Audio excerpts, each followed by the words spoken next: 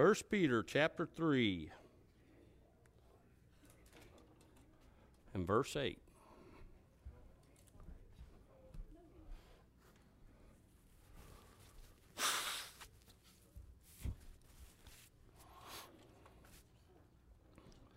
First Peter chapter 3 verse 8.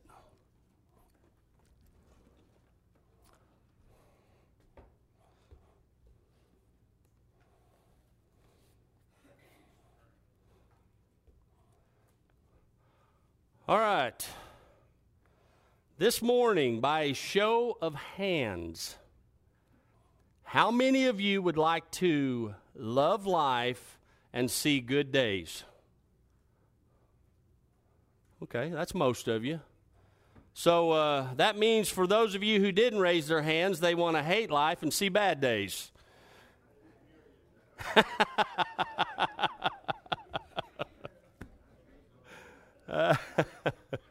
Well, for those of you who desire to love life and see good days, you have come to the right place.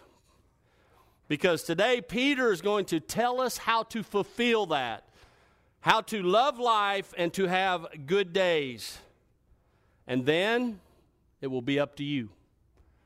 Once we put the ball back into your court, it will be up to you to apply what Peter is going to teach us today. But if your desire is to love life and to see good days, you need to pay attention, because he's going to teach us something today, and it's not going to be easy. God never called us to easy. As a matter of fact, he's called us to impossible. But through the Holy Spirit, we can do that. If people were honest, the true desire of every human, every sane person upon this earth is to love life and to have good days. No person wants to hate life and have bad days. And those who do have just simply given up on life. They've just given up on loving life and having good days. They looked around in the beginning and they looked at people who seemed to have it all together. They look around and see people who are happy and they think, I want to be like them. And so they begin to mimic the things that they've seen. Couples seem to love life. When you see couples in good relationships, they seem to love life. And so they try relationships. They may be happy for a while, but it doesn't take long to figure out that it's not in someone else's power to make you happy. And after a few attempts at love, they just give up on love. The whole relationship thing is just out of their reach. And so they decide that maybe it's sex without marriage. Maybe that's it. They seem to be happy on TV, those who have these relationships without marriage or without any type of relationships. And that was fun for a while. But happiness is not found in sex without relationships. As a matter of fact, it left you feeling even more miserable than you were before. The commercials on TV show beautiful people that seem to really be happy going to parties and drinking alcohol. Even that was fun for a while. But after the hangovers, the bar fights, waking up next to strangers, the DWIs, and the uncontrollable desire for more and more alcohol, you figured out that happiness was not in the party scene. Maybe it's bigger and better toys, bigger homes, newer and fancier cars, in the motorcycles, designer clothes. Every one of those people, every one of those left you feeling disappointed. Someone tells you to smoke this, or to snort this, or to try this pill, or to shoot that. But what you don't understand is that your first high is the highest high that you will ever feel. And it was amazing. It was the most amazing thing you ever felt. But you try and try and try again. And no matter how much you take, every high will let you down. And so you do more and you do stronger. That's why we have so many that OD today.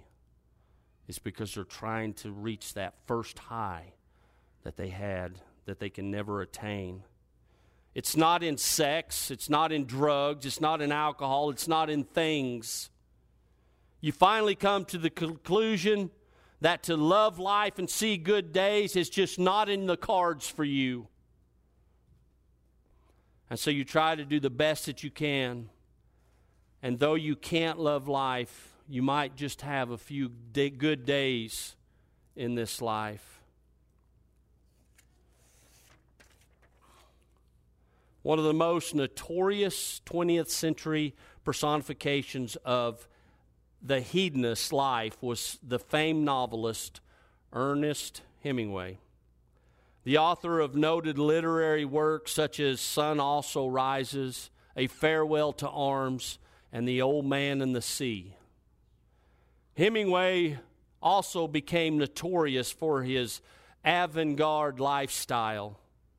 He had little regard for the teaching of the Bible or traditional systems of morality. He pursued the good life with a vengeance. His literary talent brought him fame, prestige, and money, which allowed him to seek pleasure all over the world through hunting and fishing expeditions, celebrity parties and gatherings, heavy drinking, fighting in and reporting on several wars and revolutions, sleeping with women wherever he went. However, none of that ultimately gave Hemingway any lasting or genuine satisfaction. His life ended tragically one day in 1961 when he inflicted himself with a fatal gunshot wound to the head. And we see examples of this type of lifestyle in the pages of Scripture. Solomon had incredible wealth in the form of land and palaces, chariots and horses, gold and silver, and all the women that he could ever want.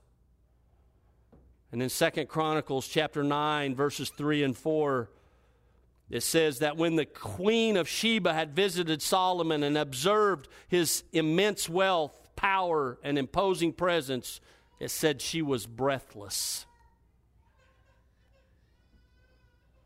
But Ecclesiastes chapter 2 and verse 17, Solomon wrote this, "So I hated life, for the work which had been done under the sun was grievous to me, because everything is futility and striving after the wind." You see, Solomon came to realize that the good life is not found in great accomplishments or much education. And he finally rendered this sobering conclusion that life is really more oppressive than good. Then I looked again at all the acts of oppression which were being done under the sun. And behold, I saw the tears of the oppressed, and that they had no one to comfort them. And on the side of their oppressors was power, but they had no one to comfort them. So I congratulated the dead who are already dead more than the living who are still living. But better off than both of them is the one who never existed, who has never seen the evil activity that is done under the sun. That's Ecclesiastes chapter 4 and verses 1 through 3. Today, Peter is going to tell us how to truly love life and to see good days.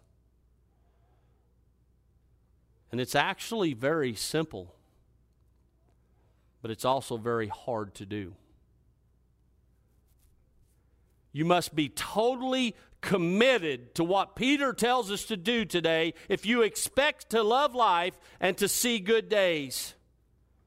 You see, that means that it's up to you. It's your choice. You decide. 1 Peter chapter 3 and verse 8.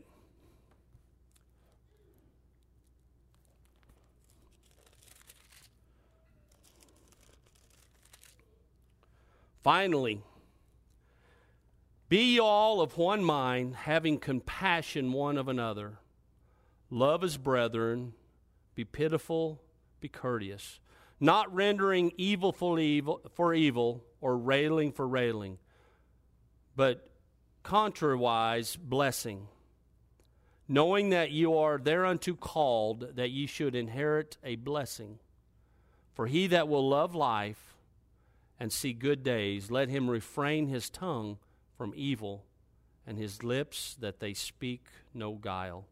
Let him eschew evil and do good. Let him seek peace and ensue it. For the eyes of the Lord are over the righteous, and his ears are open unto their prayers. But the face of the Lord is against them that do evil.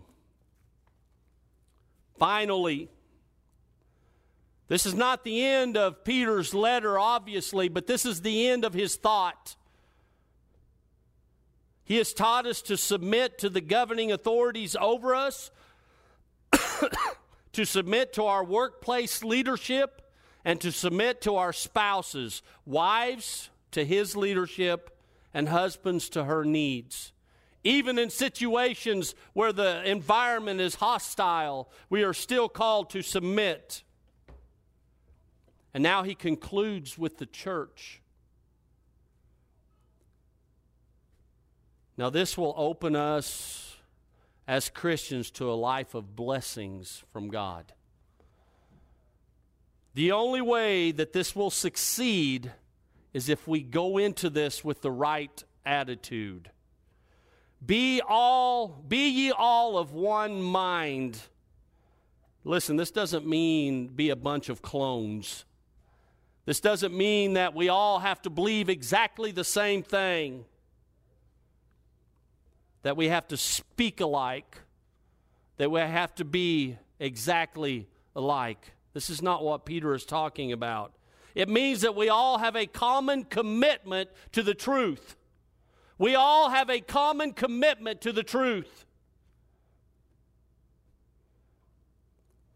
I remember one time when a pastor friend of mine from a large church had approached the leadership of his denomination about allowing a couple of men to become deacons within the church.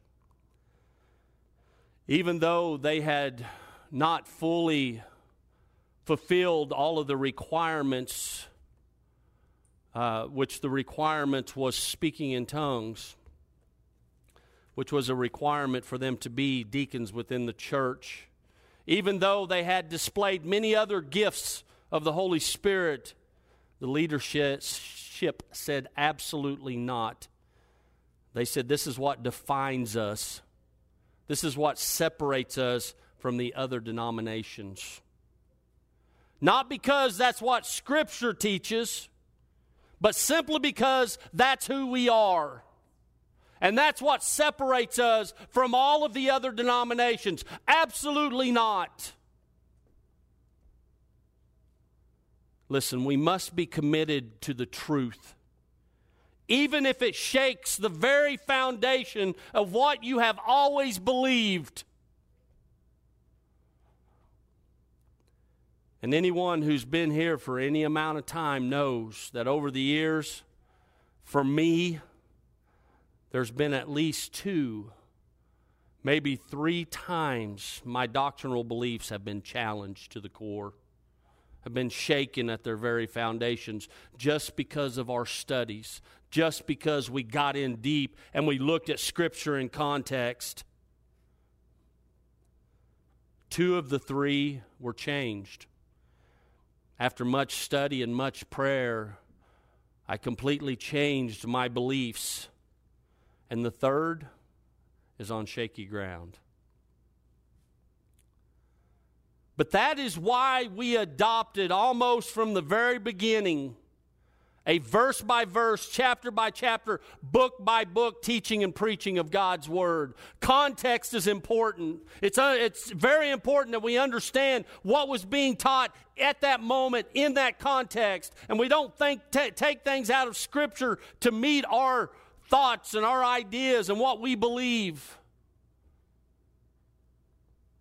Listen, I have no problem with you disagreeing with me on the non-essential teachings. I have no problem, as long as you have studied it for yourself. As long as you have prayed about it. And then and only then you came to your own conclusion. I have no problem with that.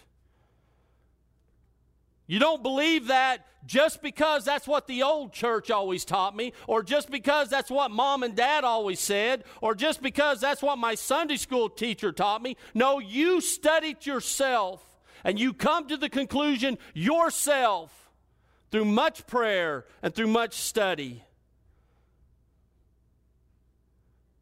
When you say, that's just the way it was always taught in the old church, what that says is I'm too lazy to study myself. I'm too lazy to look it up. I'm too lazy to go in and make my own conclusions. I'll just listen to what everybody else teaches me, and that's what I'll believe. You know, I'm a little embarrassed at how many times and how many scriptures I've used out of context over the years. At times when it was not at all what it was meant in that section. That was just always how I had heard it taught. That was always how I had heard it used. I had one of those aha moments just last Sunday night with Mr. Frank. With the heaping the coals upon the head. Frank, I'd never looked at it like that. It just made sense to me. I'd heard that verse my whole life. And if those that are against you are hungry, you feed them. And if they're thirsty, you give them water. And that with that, you heap coals upon their head. I always looked at that as like some type of vengeance. I'll give them water. I'll give them food. And then God will pour fire upon their head. And Frank said, that's not at all what that's talking about. You give them food if they're hungry. You give them water if you're thirsty. And you send fire home so they can heat their houses. I was like, huh?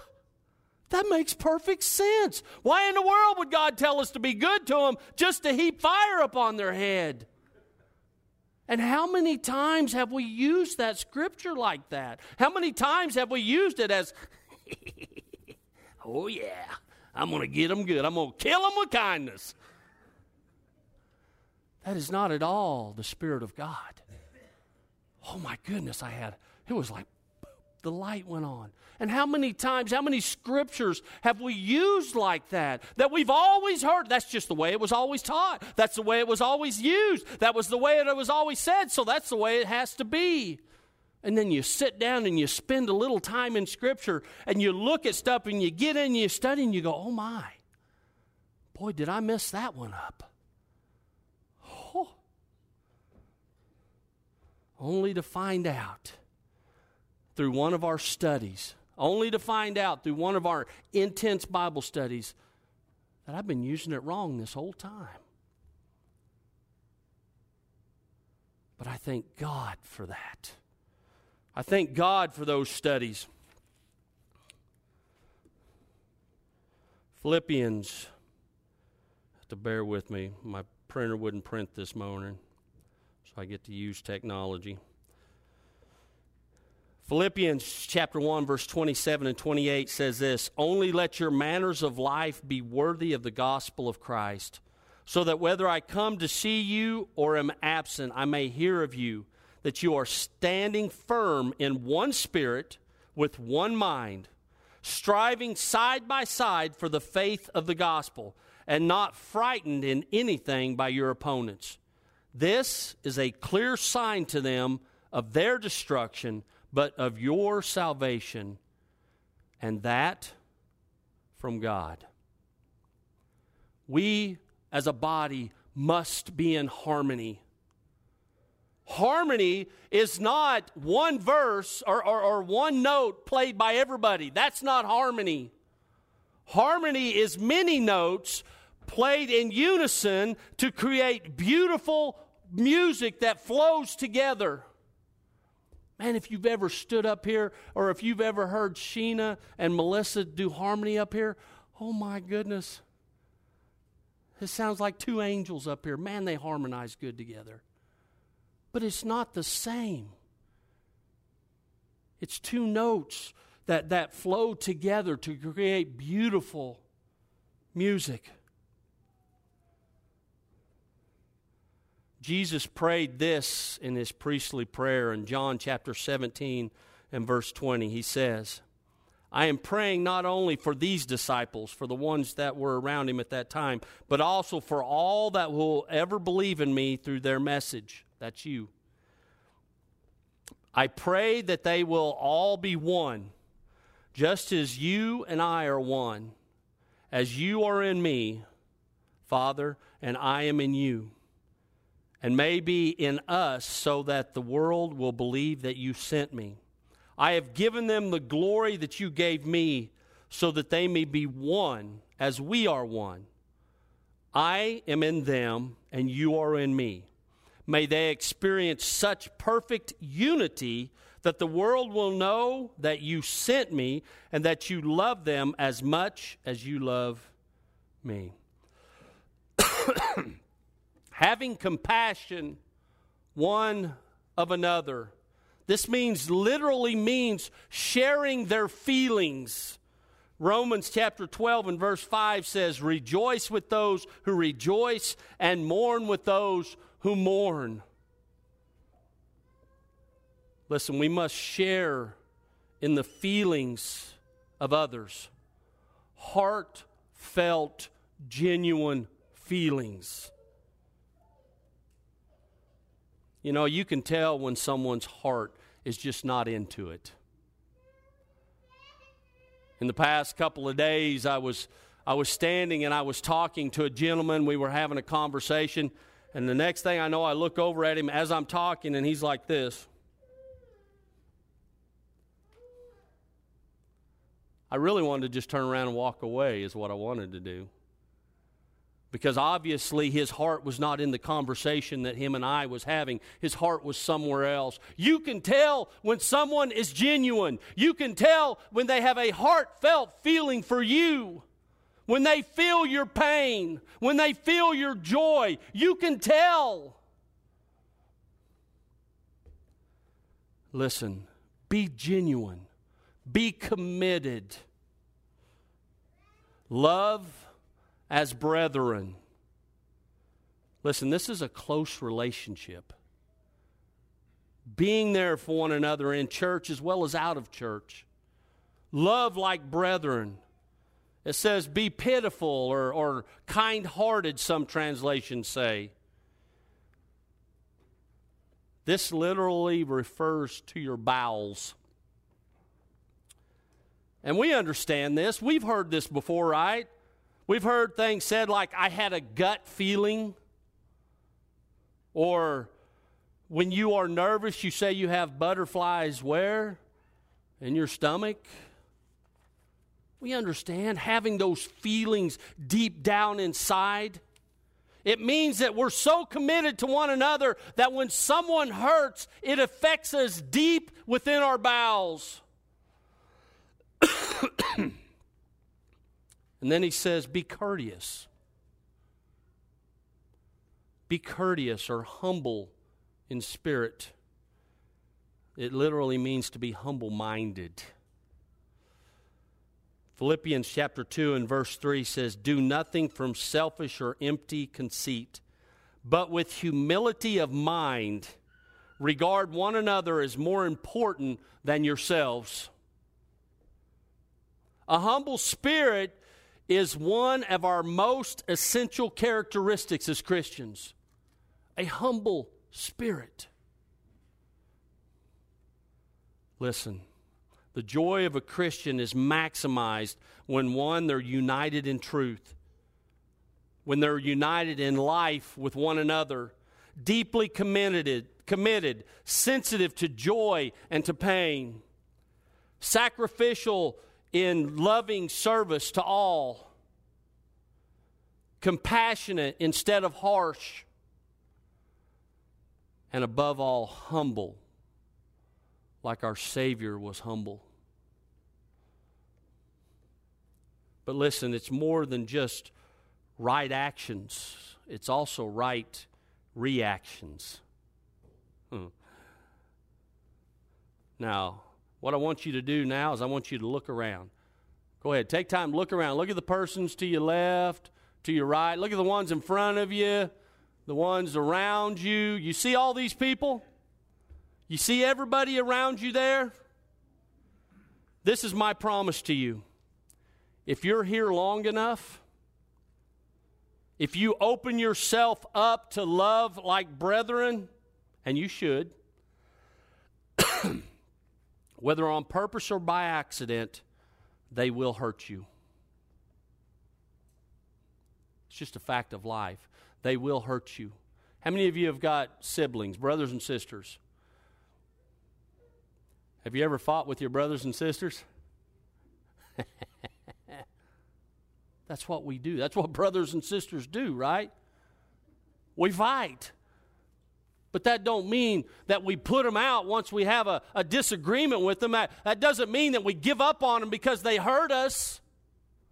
That's not what brothers and sisters do. We fight for the relationship. We overlook hurts. We are quick to forgive. And guess what? As much as I hate it, I, as your pastor, will probably hurt you one day. I can remember actually several occasions where my pastor, and as far as I know, was unknowingly hurt me deeply. And as far as I know, to this day, he has no idea that he hurt me. But I decided that my relationship with him and my love for him was stronger than any hurt that he brought against me. And I decided I wanted to fight for that relationship. Not returning evil for evil. This literally means to stop returning evil for evil. This is assuming that we've been returning evil for evil, an eye for an eye and a tooth for a tooth. Yes, Lord. Not returning evil for evil. You see, this is speaking of a person who has a wicked disposition about them. Can you imagine there's people like that in church? Huh? Who just kind of have a bend towards doing mean things. Matthew chapter 5, verse 38 says, "You have heard that it was said, an eye for an eye and a tooth for a tooth. But I say unto you, do not resist an evil person. But whoever slaps you on the right cheek, turn the other to him also. If anyone wants to sue you and to take your shirt, let him have your coat also. Whoever forces you to go 1 mile, go with him 2. Give to him who asks of you, and do not turn away from him who wants to borrow from you. You have heard that it was said, you shall love your neighbor and hate your enemy. But I say unto you, love your enemies and pray for those who persecute you, so that you may be sons of our Father who is in heaven. For he causes his sun to rise on the evil and the good, and he sends rain on the righteous and on the unrighteous. For if you love those who love you, what reward do you have? Do not even the tax collectors do the same? If you greet only your brothers, what more are you doing than others? Do not even the Gentiles do that? Therefore you are to be perfect as your heavenly Father is perfect. You see, this requires a right attitude. Their actions are on purpose. Their actions are malicious. They set out to hurt you. And God says not to return evil for evil. Do not retaliate when somebody does evil against you. Our response must be done with purpose. Or railing for railing. I can remember 2 times right off the top of my head where I had a couple of brothers that verbally attacked me. The first one was because the man worked for me and I had to fire him. And he let me have it right out on the church steps. The second one was because I made an unpopular decision that I knew was the biblical response. And this gentleman told me, and I quote, "You are a child of Satan, sent to persecute me." I can honestly say in both situations, I sincerely told them that I was sorry if I hurt them. I did not mean to hurt them, but I had to stand upon the principles and the grounds of the Bible. And my heart was pure and my heart was genuine. And over the years, I've done all that I can do to bring peace between those men and I. Our relationships are not the same, but I believe that there's peace between us. Giving blessings instead. This is where your commitment and application come into practice. Not only are you not supposed to retaliate, no longer are you not supposed to mouth back. When they're mouthing you, you don't bite back at them. He says, not only do you not do that, but I want you to do good towards them. Ugh. Oh. Isn't it enough if I just don't say something? He says, I want you to bring blessings instead. Instead of cursing back, bring blessings. How committed are you to loving life and seeing good days? See, that's the real question, because it's in your hands. Give blessings instead. That means to praise or to speak well of others. So how can we bless others? First, love them unconditionally. I never stopped loving those brothers who verbally attacked me. I can honestly say I didn't. My heart was broke. I was hurt, but I never stopped loving them. And I still love them today. Number 2, to pray for them. To pray for them.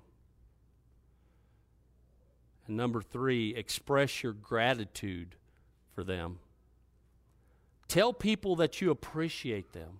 Tell them why you appreciate. Be specific. What is it that they do that you find a blessing in your life or a blessing for the church? Tell them that.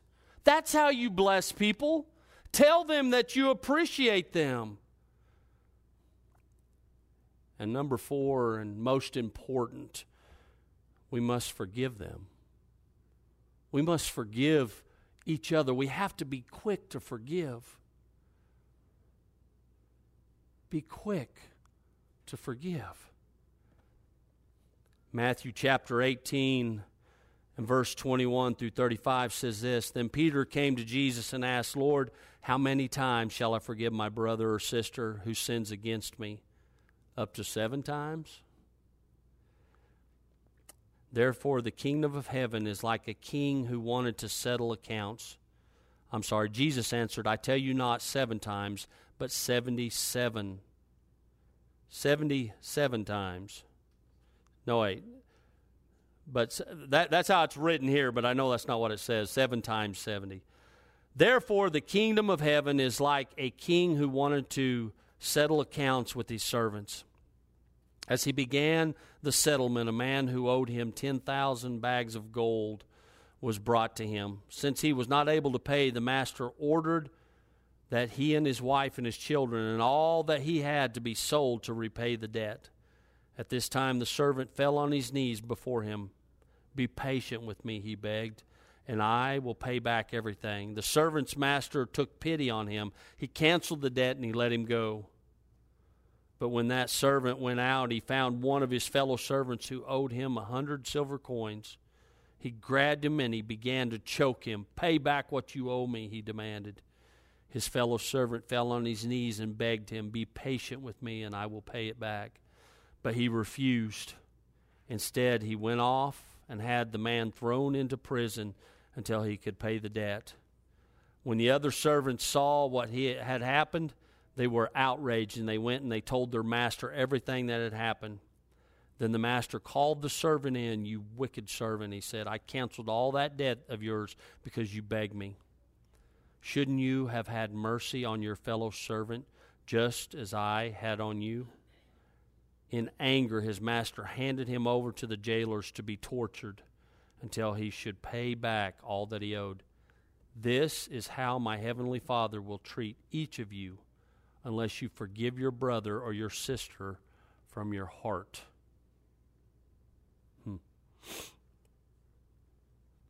You are unto called that you should inherit a blessing. We are called to take the high road. This is what you're called to do. You're called to render good for evil. You're called not to retaliate. You're called not to verbally attack back when you are verbally attacked. That's what you're called to do. Listen, it just makes sense that these offenses of others towards us are so petty compared to what God has forgiven us for. We are called to bless, not to curse. Verse 10 says, "For he that will love life and see good days, let him refrain his tongue from evil, and his lips that they speak no guile. Let him eschew evil and do good. Let him seek peace. Let him seek peace and ensue it." Listen, this is a quote. Peter is quoting Psalms chapter 34, verses 12 through 14. And when he says, "for," this connects us to the previous verses of verse 8 and 9. He says, "Refrain your tongue." James chapter 3 and verse 6 says, "The tongue is also a fire, a world of evil among the parts of the body. It corrupts the whole body. It sets the whole course of one's life on fire, and itself set on fire by hell." Refrain the tongue.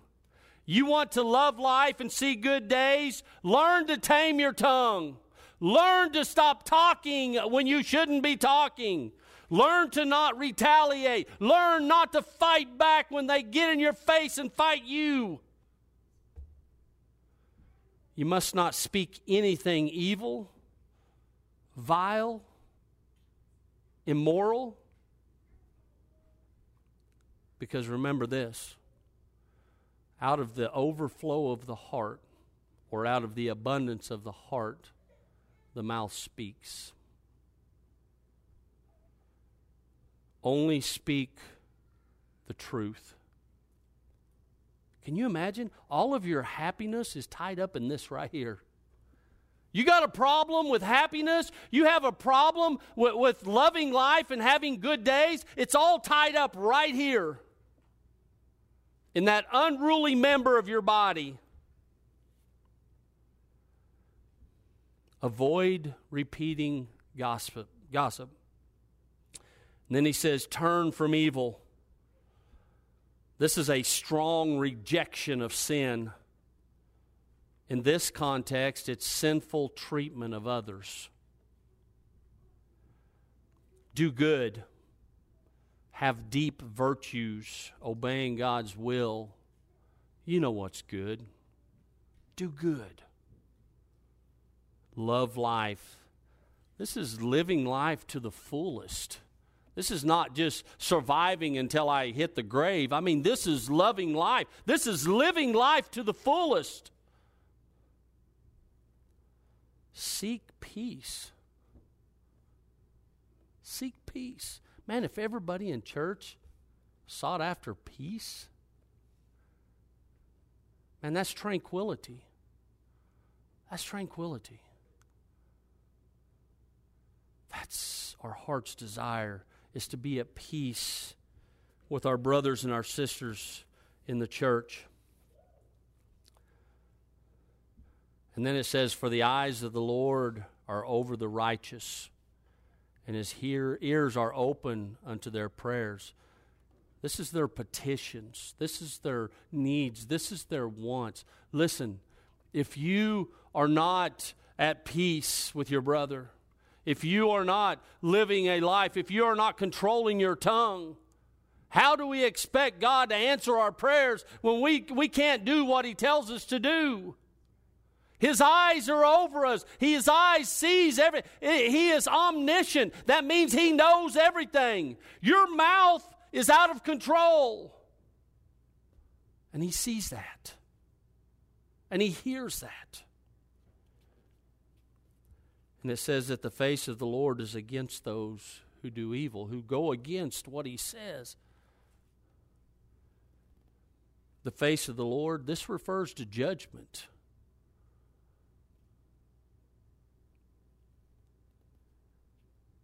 His eyes represent all seeing.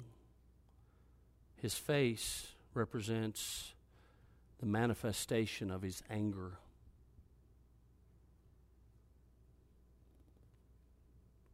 For all those who disobey his word. Did you hear anything today? How committed are you to loving life and having good days? Because guess what? It's up to you. It's up to you. Hey, I'm one of the worst about this thing getting out of control sometimes. Sometimes I need my mouth wired shut. But I've gotten better. I promise you I've gotten better over the years. Now, I had a situation this weekend. I told my wife, I said, you don't know how bad I want to say this, this, and this. She said, me too. But I didn't, because I knew nothing good was going to come of it. I knew nothing good was going to come of it. I knew as soon as I opened my mouth, I knew as soon as I said what I wanted to say, that it was not going to do anything but cause problems. And so I let it ride. I took the high road. That was not easy. But you know what? I love life. And man, I got some good days. Oh, I got some good days. It's up to you. Stand to your feet. You're in control. Peter showed us how to do it. It's up to you now. It's between you and God. Father, we thank you for this morning. God, what a powerful word you've given us. And God, I pray for those out there this morning, God, who struggle with that tongue. God, they don't know when to stop. They don't know that they're not to return verbal abuse with verbal abuse. God, it accomplishes nothing. And God, I pray for this body. A body of brothers and sisters who love one another. A body of brothers and sisters who hurt for one another. A body of brothers and sisters who rejoice with one another. And God, I pray that when the enemy comes in like a flood, when he comes in and he pushes people to the brink of bickering and fighting and disagreeing with one another, that God, you bring peace. May we seek peace as a family. May we seek peace in this body. May we love like brethren. Be quick to forgive. God, I know that everyone here desires to love life and to have good days. I know that, God. I pray with the Holy Spirit's help, God, that they are able to control that tongue, to do good when evil is brought against them.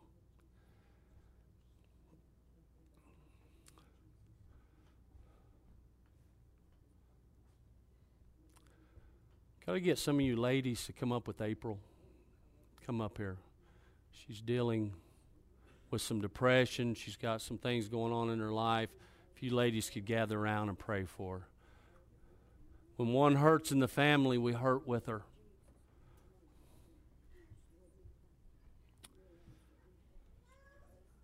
God, I pray for April this morning. God, I pray for her heart. God, I pray for her mind. God, I pray you bring peace to her mind. God, I pray that you touch her in a powerful way, God. I pray the love of these ladies pours out upon her, God, that they are that she feels the love that encircles her right now, Father. And this love represents you, the love of a body, the love of a family, God. And I pray that she gets a hold of this, God. You have spoke to her today, God. I pray you give her, through the Holy Spirit, the power, God, to control her tongue, God, that she's able to control what comes out of her mouth, Father. Let her take the high road in life. God, we love you. And God, I pray for peace. God, I pray that we seek peace, that we desire peace in our church, in our home, in our jobs. God, in our life, we seek peace and tranquility. God, we love you. And God, I thank you that we are a body in unity, God. God, we desire the truth. And God, help us to find that. Help us to seek that out. Help us to have a heart to learn. And Father, we thank you for all you do. Go with us now as we leave this house. God, I pray you give us rest this afternoon. So many are tired today. God, give us rest. Bring us back ready to learn, ready to get a hold of your word once again. And we ask all these things in Jesus' very precious name. Amen. Please respect those that are praying, but God bless you. Have a wonderful day.